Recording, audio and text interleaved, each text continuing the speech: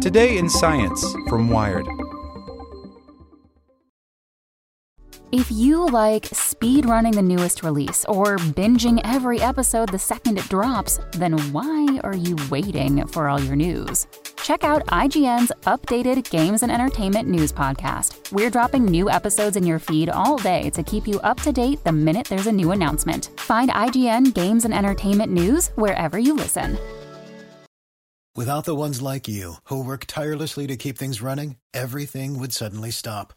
Hospitals, factories, schools, and power plants, they all depend on you. No matter the weather, emergency, or time of day, you're the ones who get it done.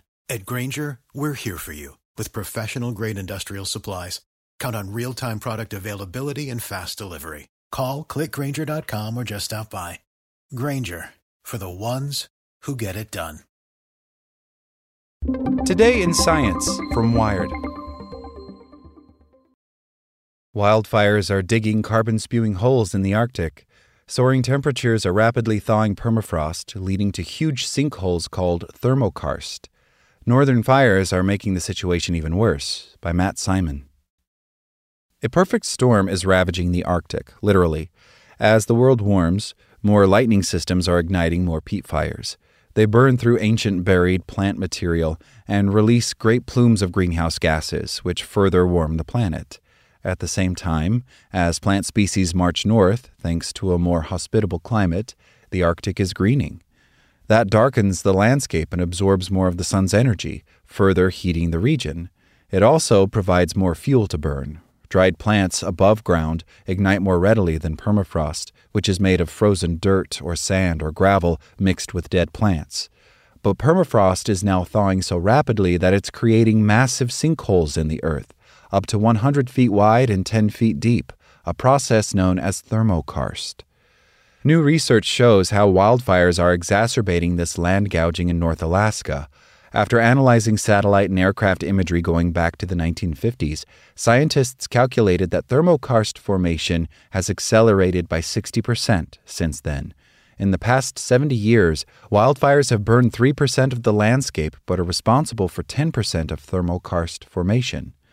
We found that after wildfire activity, the rate in which thermokarst occurs on the landscape is higher for upwards of 8 decades, says plant biologist Mark Lara of the University of Illinois Urbana-Champaign, co-author of a paper describing the research published in December in the journal One Earth. The cratering creates pits of melted ice and organic matter, which absorb far more solar energy than snow. If you follow those pits over years to decades, they start to grow and keep growing and getting larger and larger and larger over time, and they all stemmed from that initial small depression after a fire disturbed the tundra, he continues. Tundra brings to mind desolation, but this region is in fact packed with life. There aren't tall trees, but there are lots of grasses and shrubs. These typically trap a layer of snow on the ground. The snow insulates the earth by bouncing the sun's energy back into space. This encourages the growth and persistence of permafrost, which can sequester thousands of years' worth of carbon.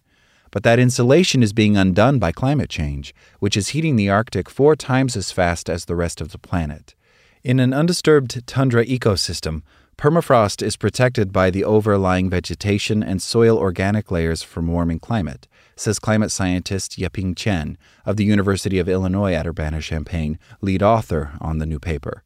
However, when fire occurs, it kills vegetation and removes the insulating organic layers that allow heat to penetrate downward along the soil profile that melts the permafrost. That's allowing vegetation to dry out more easily and giving it more opportunities to ignite during increasingly frequent lightning storms. More heat means more hot air rising into the atmosphere, which is how thunderclouds form. Hotter temperatures due to climate change already trigger the thawing that creates thermokarst, the way an ice cube might melt slowly on your countertop. But a wildfire is like holding a flame to that cube. To make matters worse, the wildfire darkens the ground by charring it, so it will now heat up even more quickly in the sun. If the landscape is level, a neat pit of melted ice will form and grow because water also readily absorbs solar irradiation. All the vegetation that was previously locked in the ice will also sink to the bottom of the watery pit, darkening it even more. Permafrost is basically a refrigerator for organic matter. and if it warms and thaws, microbes start to proliferate within it, just as they would on your food if you unplugged your fridge. Only these tundra microbes are chewing through millennia-old organic matter, releasing methane, a greenhouse gas that's 80 times as potent as carbon dioxide. If there isn't standing water in the thawed permafrost and the plant material is drier, the microbes will release CO2 instead, but that's less likely because the craters tend to create little ponds. With thermokarst, you expose deeper and deeper layers of permafrost to the thawing, much more efficiently than without thermokarst, says University of Alaska Fairbanks permafrost geophysicist Vladimir Romanovsky, who wasn't involved in the work. The thermokarst process can turn a surface which is relatively dry into some sort of wetland, and wetlands are producers of methane. New vegetation grows in the pit, and when it dries, it rots in this soggy environment, also producing planet-warming gases. So a landscape that was once fairly dry, with carbon locked in the ground, is now much more actively belching emissions. A gradual permafrost thaw would have done this slowly, but the creation of thermokarst kicks the process into overdrive. At the moment, climate models just aren't equipped to consider such complexity. Presently, most studies, especially modeling works, are focused on gradual permafrost thaw, which releases carbon from ground surfaces, says Chen. However, thermokarst formation will expose ancient carbon deep in the soil column to active decomposition. Once initiated, the carbon loss from these horizons may never recover. According to one study from a separate international team of scientists, without taking this kind of abrupt thaw into account, scientists may be underestimating the climate effect of thawing permafrost by 50%. Across the Arctic, hotter temperatures are already pockmarking landscapes with thermokarst pits. But climate change is also changing the wildfire regime, or the way that blazes start and behave. Hotter temperatures create more dry fuel, which allows for fires to become bigger and more intense, and therefore more destructive to the ecosystem and underlying permafrost. And while the team's modeling only looked at northern Alaska, Laura says that this tundra system is similar to others around the world, particularly in Siberia.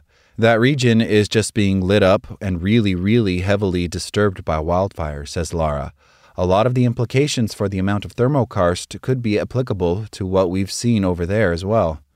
It's really an upending of a system, Laura adds. It's pretty crazy how fast things are changing. Like what you learned? Subscribe everywhere you listen to podcasts and get more science news at wired.com/science.